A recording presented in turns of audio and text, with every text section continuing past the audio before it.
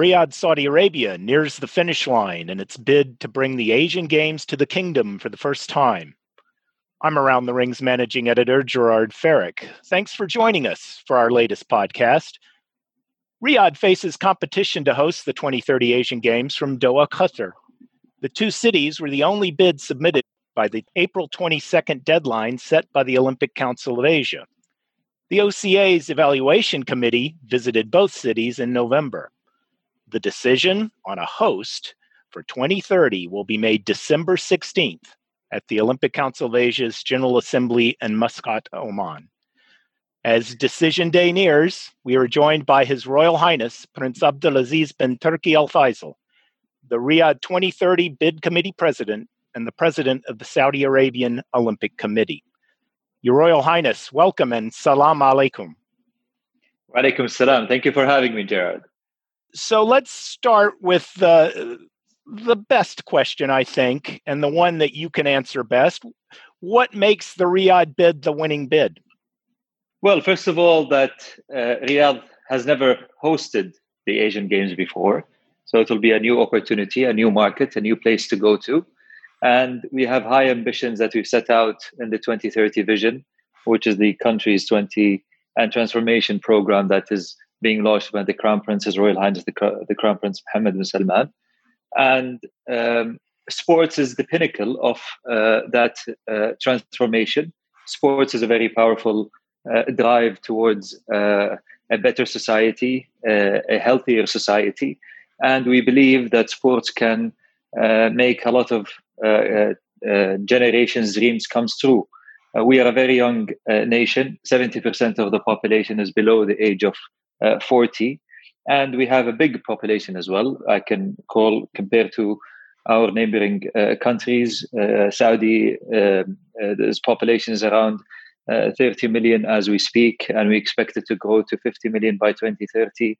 The city Riyadh is about 8 million, and we expect it to grow to 15 million by 2030. So that all of these dynamics put together will help make sure that we have a outstanding games in 2030 and make sure that everyone can enjoy the games.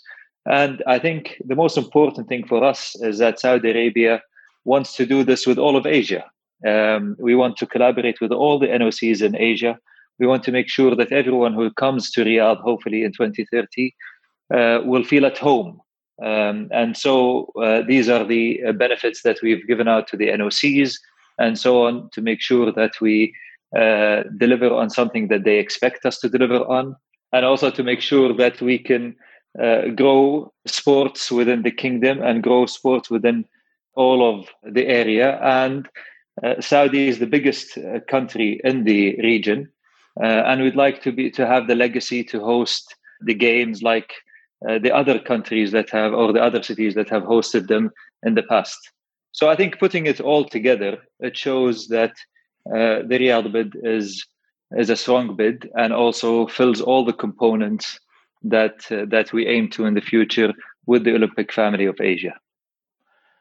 So you touched on it there a little bit about, I guess I'm looking for, what would it mean to Riyadh as a city and to the country to be able to host the Asian Games for the first time? Well, it's a nation's pride, and we're a very hospitable nation. We've opened up to the world in the past couple of years with the tourist visas. We're showing what Saudi is all about to the world. And I think by hosting the games, it will give us a goal to develop sports within the kingdom, to make sure that everyone benefits from that, and to close our ties with all our NOCs in Asia, and make sure that we can collaborate in future programs together.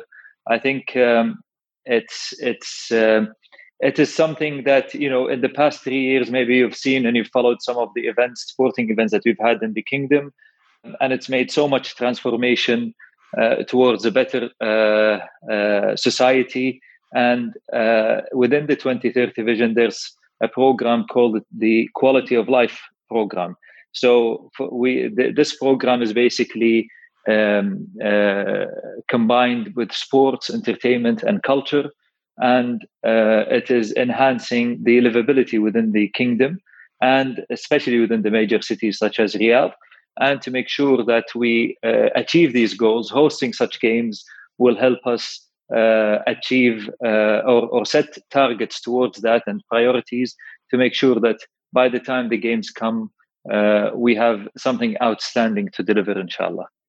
Just again, on a specific question here about women's sports. Yes. How will that be affected, or how will it be improved upon? How will it grow women's sports should Riyadh win the bid? Well, when we first started when the 2030 vision was launched by the Crown Prince in 2015, we had in sports 0 national teams. Today, we have 23 national teams that are competing officially in different competitions around the world. We have also 38 of our 64 federations board members are female. We just launched our first football Saudi amateur league this past month, and the final is on the 17th of December, with 25 clubs participating in it. So it shows you how really sports is being a drive and a development towards the development of women being involved in sports, and the diversity and inclusion within sports towards that. So I think with all of these gains that we've done in only 3 years, you can imagine what will happen by 2030, hopefully, when we host the games, and how much gain women's sports will have within the kingdom, to make sure that we hopefully compete against nations who are already excelled and exceeding in that. And that is our aim. And a lofty aim at that. So given the years-long diplomatic conflict between Saudi Arabia and Qatar, is there any additional incentive or pressure to come out ahead of them in this endeavor? Not at all. It's a political issue that is between the two countries.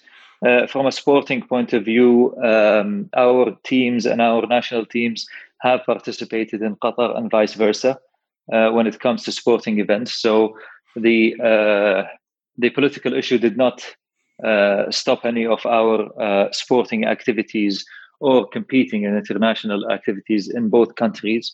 So I don't think there'll be an issue there.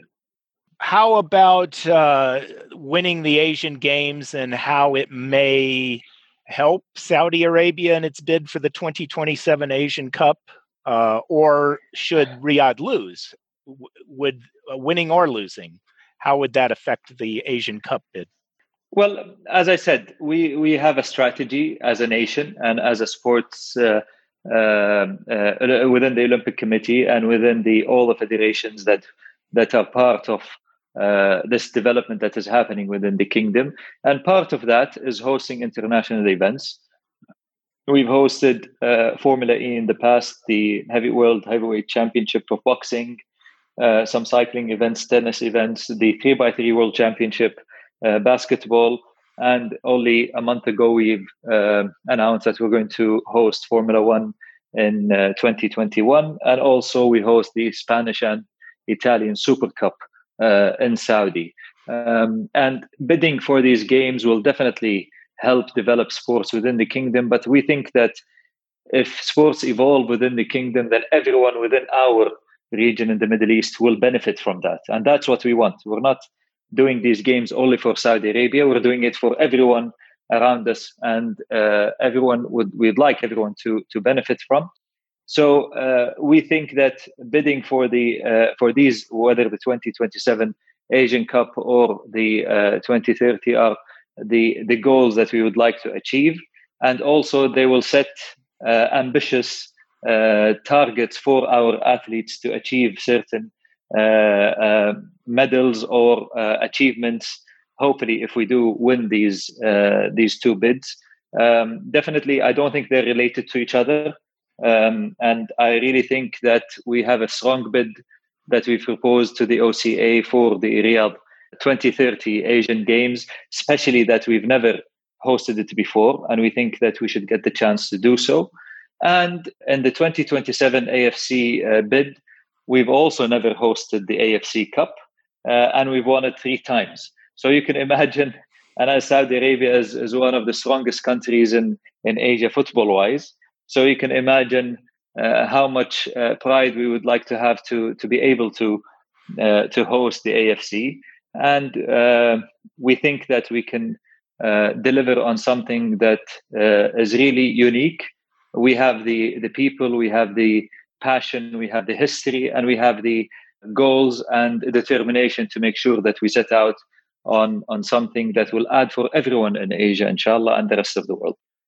And it would also help greatly having won it 3 times if you were to host it. So that would certainly give you an advantage.